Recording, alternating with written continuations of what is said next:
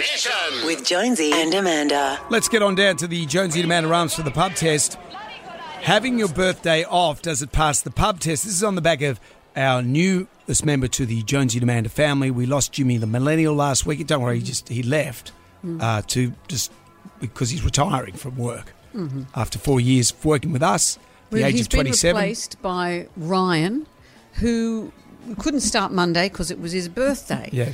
We have a policy at our station, at our organisation. Who knew, because we can't, that you can have your birthday off work. But can I just say, without being a workplace ogre or anything like that, when you were starting a new job, wouldn't you imagine that you would go on the first day on the Monday regardless? Well, he didn't have to. He had his birthday. Can I just ask, Ryan, isn't this your dream job?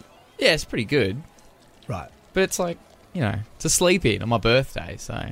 Fair enough. Yeah. And the comments we got from this, people seemed outraged that I was outraged. Yes. So what do you think? Having your birthday off, does it pass the pub test? No way. Get real. That's what's wrong with this world. Too many people think they can just have every day off. I used to work for a company that actually gave you the day off and paid you for it. It does pass the pub test. I'm 69. I've never worked on my birthday, and not only that, I've never been to school on my birthday.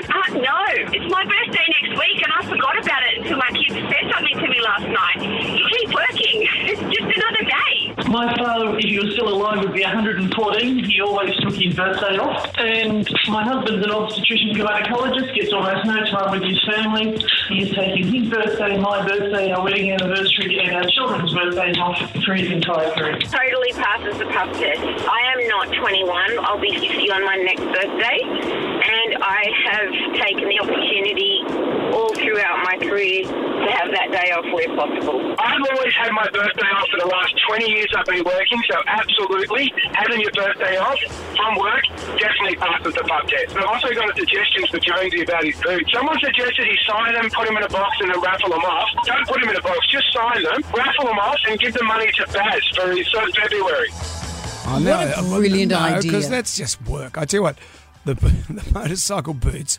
right now, there's a long neck of rashes riding on it. If you can do whatever you want with them... Wouldn't you rather raise money for charity, Of course I would, but it's just effort. You don't want to. I know your black heart. Tell you what, we've had some response. I just don't want to do the work because there's a lot of dicking around. You've got to find a framer and you've got to do this. You've got to set up a page. Don't bother. Don't frame it. Well, we've had some more emails about it. I'll read them out next, Brendan. You'll be so excited where this is going. Jonesy and Amanda's Jam Nation.